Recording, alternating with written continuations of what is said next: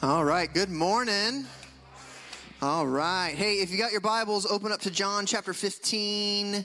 We're going to jump right in this morning. And again, if you are a guest with us this morning, we're so glad that you're here. And I also want to encourage you, we've got a ton of notes in the app. So if you haven't downloaded the Union Chapel app, all the cool people are doing it. And so you should totally do that because I've got a great outline in there that'll help kind of walk through today.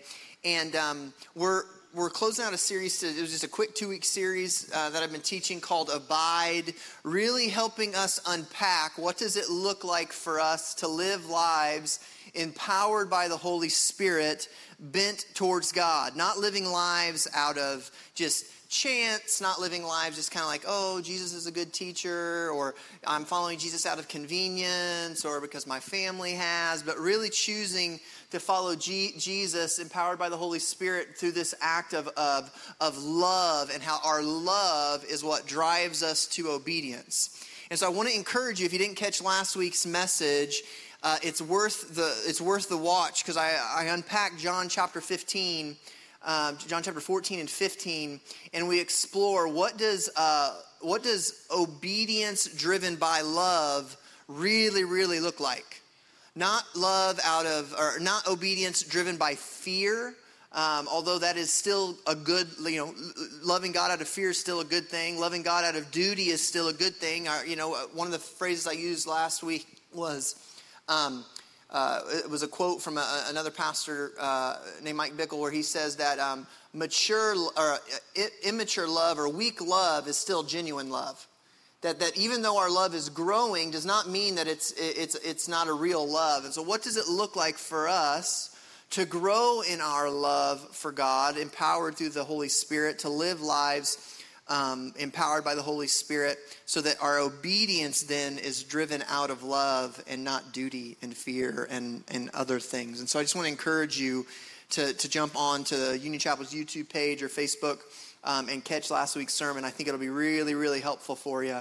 I know it's been helpful for me personally. And so we're going to continue the series today of what does it look like for us to abide in Christ, empowered by the Holy Spirit. So I want to give a little context here of what's going on with Jesus and the disciples, because I think it helps us realize the magnitude of this teaching, which I really think is the greatest teaching Jesus gave, Jesus being the greatest teacher, especially when you think about the context of what's getting ready to happen. So I want to set this up for us. Jesus is having the Passover meal with the disciples.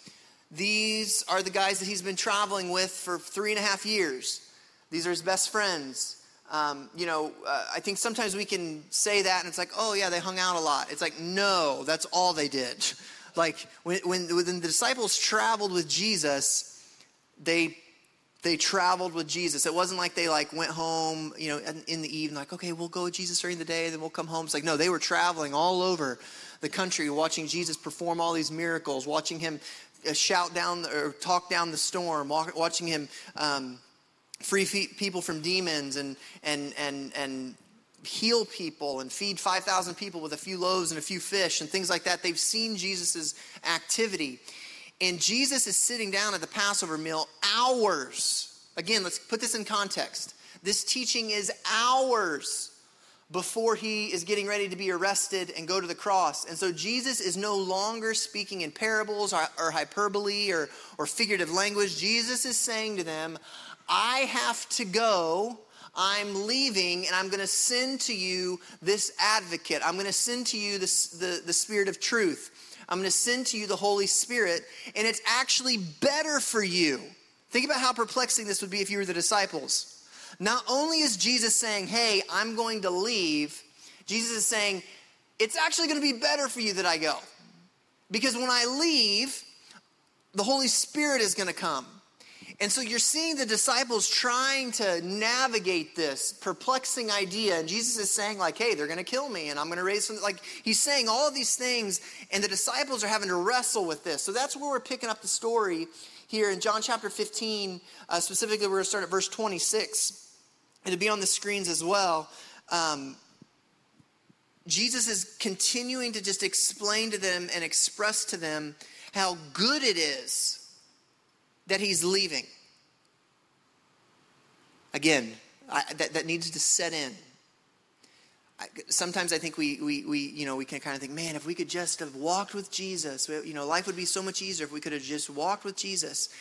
And Jesus is saying to the very people that have walked with him for 3.5 years, no. It's actually better that I leave, because if I leave, the Holy Spirit is going to come and empower you to live rightly. No longer God just walking with us, but the Holy Spirit living in you to transform you. So John chapter 15, verse number 26. Here we go. This is Jesus speaking. When the advocate comes, the Holy Spirit, whom I will send to you from the Father, the Spirit of truth, who comes out from the Father, he will testify about me, and you also must testify, for you have been with me from the very beginning. So Jesus in these next few verses is going to begin to unpack what the activity of the Holy Spirit will be in the earth. He's going to unpack the work of the Holy Spirit. And the first thing that he highlights is that the Holy Spirit will testify about Jesus. That the Holy Spirit is moving in the earth about Jesus. He's moving and prompting and speaking to people that Jesus is Lord, that the Holy Spirit is in the earth and testifying of Jesus. He says, not only is the Holy Spirit testifying, this is really the first time that Jesus says it's your responsibility to also testify about me. So the Holy Spirit's going to be about the world testifying in you. So this is before the Great Commission, right? Like the Great Commission comes later. The Great Commission comes after Jesus' death, burial, and resurrection, right before he's getting ready to ascend into heaven. But Jesus is telling the disciples now, the Holy Spirit is going to testify about me, and you also are to testify about me, because you've been with me. John chapter 16, verse number 1. All of this I have told you so that you will not fall away, that they will put you out of the synagogue. In fact, the hour is coming when those who kill you will think they are offering a service to God. They will do such things because they have not known the Father or me. Again, put this into context. Jesus is sitting down with his friends and he says, hey, it's best that I go away, but I'm going to tell you these things to build up your faith. I'm going to send the advocate to you. I'm going to send the Holy Spirit to you to build up your faith, because they're going to throw you out of the synagogues. So these are Jewish guys that the synagogue is the place of worship. The synagogue is where they went for forgiveness of sins. The synagogue is where they would go to worship God. And he's saying, hey, because you believe in me, your people are going to throw you out of the synagogues, your places of worship. And not only are going to send you out, they're going to kill you. This is not a very compelling vision. Again, think about the context of this. Jesus is now saying, not only am I going to leave, when I leave, they're actually going to kick you out and kill you, but I'm going to send the Holy Spirit to empower you to withstand those pressures. It's really important for us, because I think here in America we have a distorted view of persecution. Hear me out. We call things persecution that are inconveniences. Especially when you think, and I did some research on this, like in the globe, 1 out of every 8 believers, listen to me, in this light of persecution. Because here's why this matters. The power of the Holy Spirit is not to just protect you when you're posting something on social media and someone gets mad at you. That's not persecution. The Holy Spirit, this is why it's so important, the Holy Spirit wants to empower you to live boldly despite real challenge. 1 in 8 Christians around the globe will be martyred. That's not an old statistic. That's today's numbers. Let me just read a few things to you to put this persecution in perspective. 1 in 8 Christians worldwide will be martyred. 1 in 6 in Africa. 2 of 5 in Asia. 1 in 12 in Latin America. This is actually data that we can get our hands on. So it's safe to say it's probably a bit more intense than that. That would probably be the safe to say, because I don't think that, generally speaking, people aren't, filling out a survey saying this is why I'm doing what I'm doing. So let's just keep this in context. Every day, 13 Christians are martyred. 12 churches are attacked. 12 Christians are unjustly arrested, and 5 Christians are abducted daily. And so to put this understanding of what Jesus is saying in real perspective is he's telling the disciples they're going to kick you out of the synagogues, they're going to kill you, and the Holy Spirit will empower you to live and follow me despite of that level of persecution. Listen to me, high school, middle school student. Listen to me, young adult. I know your high school, your middle school, your college campuses are brutal. But the Holy Spirit will empower you. The Holy Spirit will walk with you so that you will not be alone in the midst of hard things. If the Holy Spirit will empower the disciples to withstand death, I promise you, he will walk with you in your hallways so that you don't feel alone and isolated. That he will give you insight and wisdom and strength and perspective to stand up with grace and truth for him. That you don't have to walk your hallways and feel alone and isolated because you're following Jesus, because the Holy Spirit, God himself, is walking with you. He's with you at the lunchroom. Adults, he's with you at your lunchroom. He's with you in the teacher's lounge. He's with you, business owner, when you're trying to make decisions. And there's decisions that you're like, man, I just don't know if this is ethically what I should make. And the Holy Spirit will empower you. Because here's the story of the disciples. 10 of the 12 were martyred. The only 2 disciples that made it, or that weren't martyred, were Judas, who took his own life, and John. John didn't exactly have the most easy existence. And so I think we've got to put this, for us to understand the level of empowerment the Holy Spirit wants to allow you to walk in. He wants to empower you so much that you can walk into your family gatherings and not feel threatened by people who may not read the scriptures the way you do, or not really want to know about Jesus. But you can walk in confidence with humility and love, not because you're the smartest person in the room, but because you have the grace and presence of the Holy Spirit walking with you. That you can walk with confidence, humble confidence. Because if the Lord God can empower the disciples in that day to walk unto martyrdom, I promise he will empower you at that same level. John chapter 16, verse number 4. I've told you this so that when the hour comes, you will remember that I warned you about these things. He's saying, I'm telling you this, heads up, trials are coming, but I'm going to send the Holy Spirit to empower you through those trials. I did not tell you this from the beginning because I was with you, but now I am going to him who sent me. None of you asked me, where are you going? Rather, you are filled with grief because I have said these things to you. The disciples still aren't getting it. They're still terrified that Jesus is leaving. And Jesus is sitting there going, I'm going to send the advocate. I'm going to send the Holy Spirit to be with you. It's better that I go because the Holy Spirit will be with you. Church, that is our mandate. That the Lord is with you, the Holy Spirit, that it was better for Jesus to die and resurrect and go sit at the right hand of the Father and intercede on our behalf, because he sent his very presence to live inside of you, to empower you day by day by day.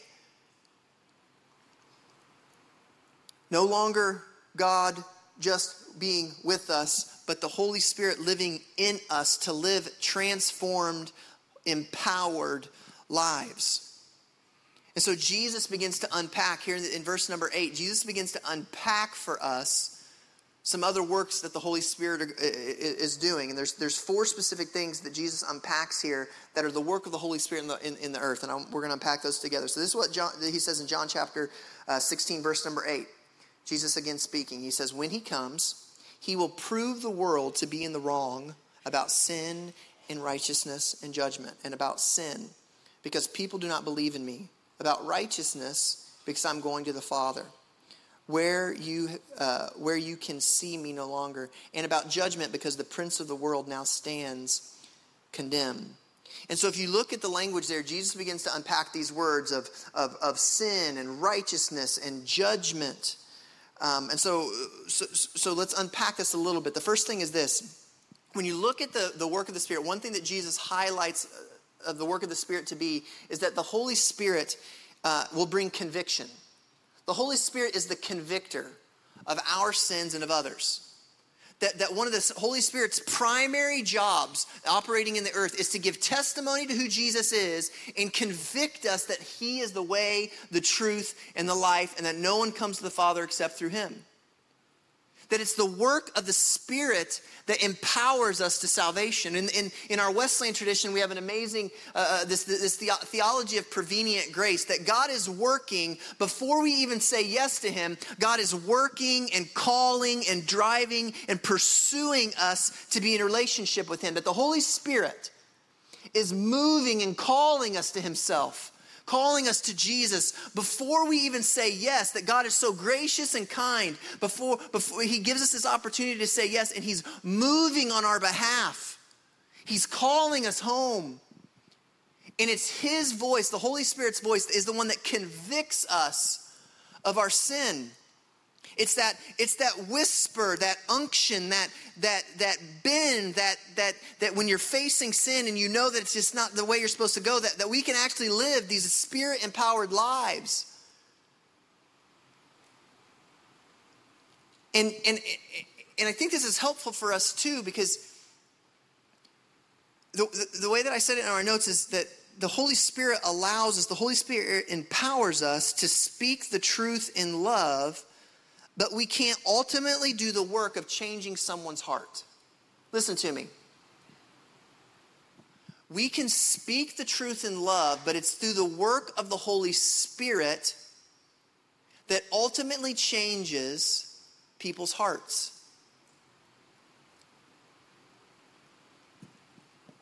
It's Ephesians chapter 4. So Christ himself gave the apostles, the prophets, evangelists, pastors, and teachers to equip the saints. Verse 14. Then you will be no longer infants, tossed back and forth by the waves and blown here and there with every wind of teaching, and by cunning and craftiness of the people that is deceitful scheming. Verse 15. Instead, speaking the truth in love, we in all things grow up in him who is head, that is Christ. So by speaking the truth in love, we grow up in him, for the whole body is joined together, held together by every supporting ligament, grows and builds itself up in him as each part does its work. So this idea of speaking the truth in love, here's what I observe in our humanity. Some of us are truth people. Truth is the most important thing. We work to speak truth. We love to speak truth. We love to confront. We love to do all these things. We think it's our responsibility to speak truth and stand. And then on the other side, we have love people. People who we just want to love people well, and we want to, we're just driven by love. And here's the thing. Each has its challenges. If you're a truth person, you speak the truth. It's like taking a spoonful of salt sometimes, and you truth speakers, you know exactly what I'm saying. You're like, I don't care. I'm going to say it. Take the spoonful of salt and suck it down. Like, you're like, I'm just going to speak the truth. And yeah, it still works, right? Like, it's like the salt's beneficial, but it's nasty. It's not helpful. People aren't coming back saying, please, thank you, sir, may I have another? On the other side, though, if we're just a love person, it's like when you go to your kids and you're like, here's a candy bar, here's the medicine. You can have a candy bar with your medicine, and you can have a candy bar afterwards. And then we're like, if it's just love and no truth, it's not right. So the call for us is to be really great Christ followers who understand truth, are empowered by the Holy Spirit to speak truth, but we do it in such a way that it actually describes the love of God. And in the same way as we're speaking love, one of the greatest places of kindness that we can give is clarity of truth through love. So we can speak truth through love. We just can't separate those things. So here's my challenge to you. If you are a truth person, you know who you are. Ask the Holy Spirit to soften your edges. It is not your job to fix everyone. It's not your job to argue with everyone. Ask the Holy Spirit. And listen to me, because now the truth people are going like, well, are we going to stand for anything? Yes, just don't be a jerk.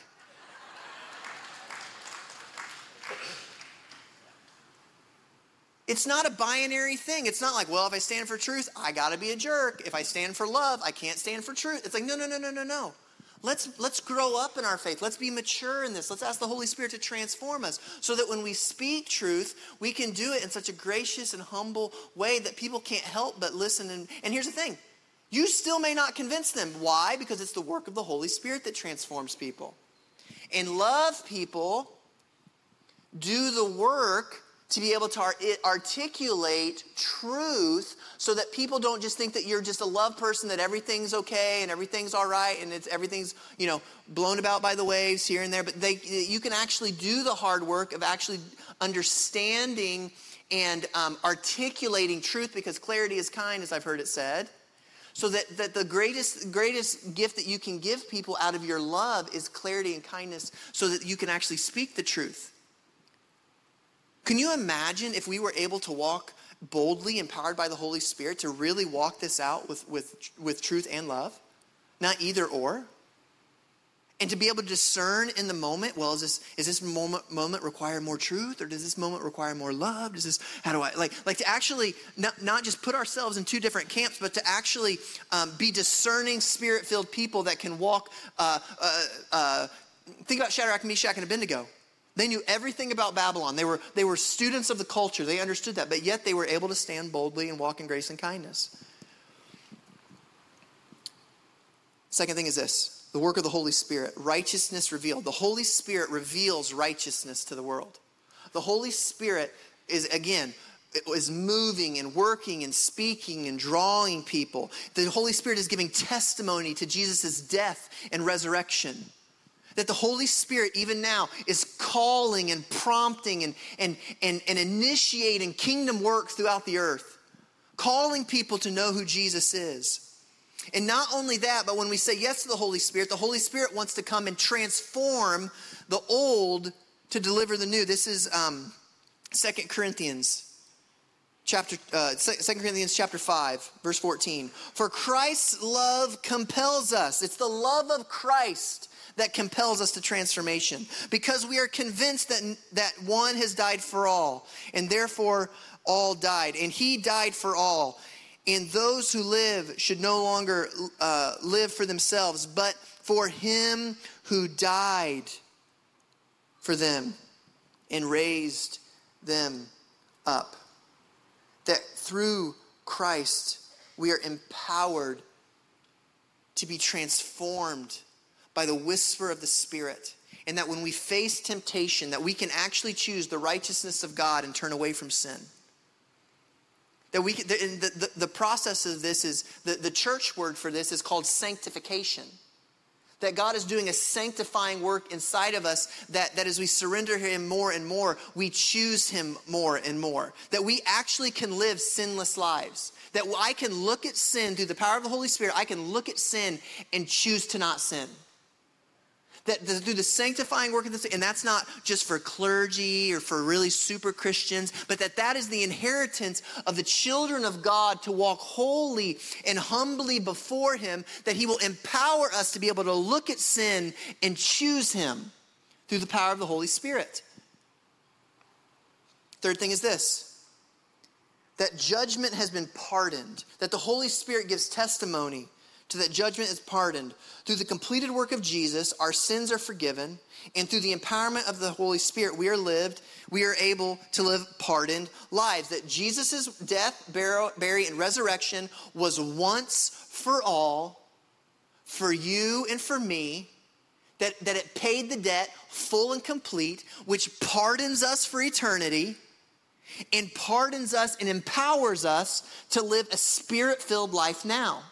That he's not just concerned with our eternal existence, but our lives can give testimony to him now through the power of the Spirit. That how I live now matters. This secular humanism and all this other garbage that are taking root in our culture says, you do your thing, it doesn't matter. It's your choice, your existence doesn't matter to anybody but you, and da-da-da. No. Our Christian faith would say such the different. That my life, my existence, how I walk my faith out matters to the world. Because why? Because the Holy Spirit lives inside of me and is empowering me to show Jesus who the world is by the way the Spirit demonstrates in my life. So why the fruit of the Spirit is love, joy, peace, patience, kindness, goodness, gentleness, faithfulness, and self-control. Those aren't options. That's not an a la carte. It's not like you're going to Golden Corral and you're like, I'll take love and I'll take peace. Patience, hard pass. This is not how this works. God's destiny for you, don't confuse spiritual gifts with the fruit of the Spirit. Spiritual gifts are given by the Holy Spirit as he chooses. The fruits of the Spirit are the manifestation, are the working out of your faith, are the gifts that the Spirit empowers you to walk in now to demonstrate the goodness of God, the kindness of God that then drives people to repentance because they actually see a transformed life, that you actually are different now that you're following Jesus. Your greatest testimony to your kids, to your grandkids, to your coworkers, to your friends on campus is your transformed life. It's your faith lived out, empowered by the Holy Spirit. Do not conform any longer to the patterns of this world, but be transformed by the renewing of your mind. Your transformed existence gives testimony to who Jesus is. Number 4.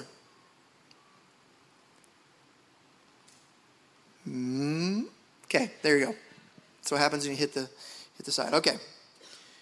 Jesus transitions here. He begins to pray. And I wish I could unpack all of John 17 for us, but I'm only going to unpack part of it for us today. Jesus goes from teaching to actually praying, and he prays for the disciples, and then he prays for the believers. And I want to read this passage to you, and then we'll unpack it. John 17, this is Jesus' prayer. He says, this is Jesus' prayer for the believers. For the believers after him. John 17, verse 20. My prayer is not for them alone. I pray also for those who will believe in me through the message. That all may be one, Father, just as you are in me and I am in you. May they also be in us, so that the world may believe that you have sent me. I have given them the glory that you gave me, that they may be one as we are one. I am in you and you are in me, so that they may be brought to complete unity, and then the world will know that you sent me and have loved them even as I have loved you. Twice right here, Jesus says that the unity of the body will display that God sent Jesus. That the unity within the church, the unity in the body of Christ demonstrates to the world that Jesus was sent by the Father. Unity through Christ and one another, the Holy Spirit empowers us to live in this unity. God knows that unity in the earth is a wee bit challenging. I don't look at our landscape right now and say, wow, we've got a lot of unity right now. This is going really well. But I want to unpack this unity for us because I think there's some challenges is we've got to come to this understanding and let me because I think we can try to gather around the wrong things. And this may sound very elementary, but hear me out. We must unify around Christ as our bedrock and foundation.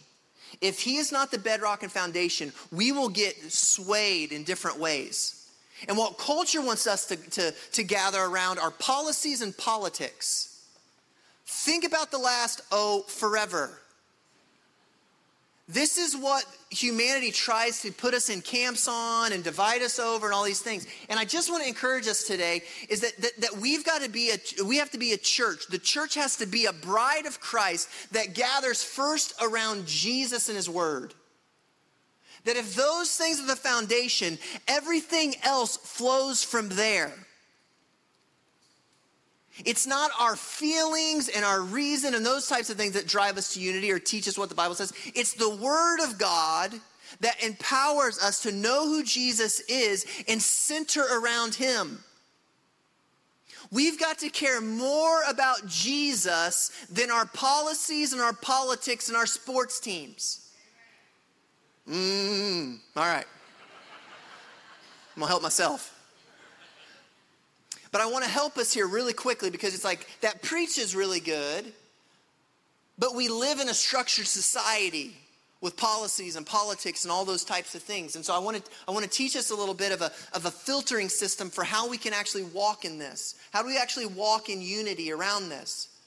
And John Wesley actually gave us a really great tool. And some people, they attribute this. It's called the Wesleyan Quadrilateral. They attribute this to Wesley. Now, Wesley never sat down and was like, here are 4 ways to filter culture. But if you observe Wesley's life, this is how he did it. There's 4 ways that he did it, and I'm going to unpack this for us real quick. The first is Scripture. Scripture was at the center. Wesley, it was the infallible Word of God is the primary filter. Not our feelings, not our emotions, not our policies, not our groups, but Wesley was a student of the Word. Part of the reason our culture, and I'll speak to our Christian culture, part of the reason there's this progressive Christianity nonsense that's taking root in our churches is because our churches don't know the Word of God. We've got to be people and students of the Word to be able to interpret the Scriptures and understand what God's Word says, so that God, the Word of God says that it's useful for teaching, correcting, rebuking, and admonishing all righteousness. That the Word of God, that as I read the Scriptures, that God has instructed humanity on the way to live, and it's found in the Scriptures. And then after we look at the Scriptures, we look at church history. We look at 2,000 years of established Christian doctrine, orthodox doctrine through the history of the church. That the church has written for 2,000 years about what it believes as it reads the Scriptures. So I just want to challenge us that if you're coming from this place of like, we just need to interpret this differently. We've been interpreted wrong. I think you're wrong. You've got to look at what the Scriptures say, and you've got to look at church history. There's a standing tradition for which the Scriptures stand on. The church history was written for the church, to be read by the church, and to be interpreted by the church. We don't use the world to interpret our history. We don't use the world to interpret our history or the world to interpret our Scriptures. We first use the Scriptures and church history to interpret the world. This is why this is getting so confusing in our culture. Is we're using feelings and emotions and all these other things as our primary mechanisms for which we're filtering the things of God. The things we've used to filter the things of God are the things of God. His Scripture and his established church. And then Wesley would say, as you use Scripture, use church history, you would ask this question of, is it reasonable? It's not what do I think is reasonable. It's as you interpret the Scriptures and you use church history, what is reasonable. It's a tool for interpreting. It's what's made clear through the Scriptures and church history. Because once you look at the Scriptures and you look at church history, is it reasonable? It should be able to be experienced and lived out. The experience that Wesley's talking about, he isn't saying that it's the experience of, well, this is just my life. This is the way that I experience the world. This is the way that I do this. He's saying, no. Through understanding the Scriptures and church history, and it allows you to live the Scriptures out. Not applying your lived experience to the Scriptures, allowing the Scriptures to speak into your lived existence. That's pretty good. This is what we have to teach our children. Because we're in a culture that's teaching us, well, whatever you feel is what your truth. Your truth is relative. Truth is not relative. Truth is not subjective. We hold up, as Christ-following believers, we hold up scriptures as the ultimate source of our truth and guide to our life. If you don't like something that's in the scripture, I want to suggest to you with all humility and love and grace that if you look and read scriptures and there's something in your life that isn't lining up with scriptures, I want to offer to you to study the scriptures, to dig into the scriptures, to wrestle with the scriptures. Because my guess is going to be that it's not the scriptures that need to change, but it's your life that needs to be applied. Allow the scriptures to be applied to your life. And here's the beautiful thing about this, friends. The Holy Spirit wants to empower you to live this out. This isn't a correction. This is an invitation to live a life abundant. That Jesus came to give you life.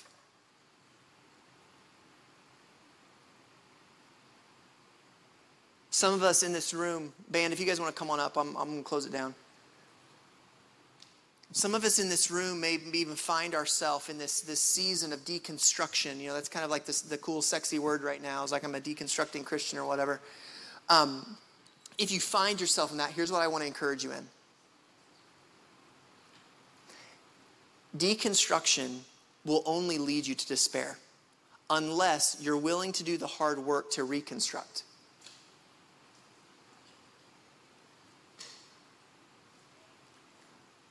The scriptures can hold up to your questions. God can hold up to your questions. My encouragement to you today is to actually engage the scriptures and see what they actually say. Not what social media says, not what your Facebook or Instagram or TikTok group says, not what some influencer says, but to actually get with some folks and read the scriptures and see what the scripture says, to look at the history of the church and see what the history of the church says, to dive into that together. Because I think what you will find is that as you lean in, even in the midst of feeling your deconstruction, even in the midst of feeling this angst, as you lean in, watch this, God will lean right back into you. This demonstrated in scripture. There's a story of a prodigal son who went and tried to live his own way. And as soon as the father saw the son walking back down the road, the father ran to him. So don't just deconstruct for deconstruction's sake. Actually do the intellectual and heart work to actually find answers to your questions. And watch what the Holy Spirit does as you actually seek real answers. If you would, why don't you, everybody just stand up all over this place. I'm going to pray for us, and we're going to go into worship. And here's what I want to pray for us. We've been in this series the last couple weeks of just trying to align our lives towards the scriptures, align our lives towards the Holy Spirit. And I've talked to a lot of you, and you've said, man, this series has just been such has put a fresh fire in me. And I just want to encourage you that the Lord has so much more. He has so much more. As we align our lives and bend our lives towards the Lord, like let's just watch together what God wants to do. Because he's just not done. And if you find yourself where you're like, man, I don't know about all this stuff, I'm telling you, just lean in. Lean in. I just want to pray for us as we go into worship, just to invite the Holy Spirit. And as we even worship, I just want to invite you. We don't need some fancy prayer. We just need hearts bent towards God. We just need a group of people that say, Lord, you're it. You're what I want. A life bent towards God is marked by surrender. Every day. I love you, Jesus. Show me more.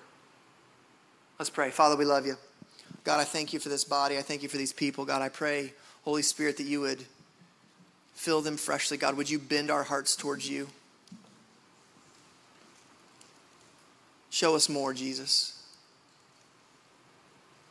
Show us more, Jesus. We just ask you to fill us freshly today.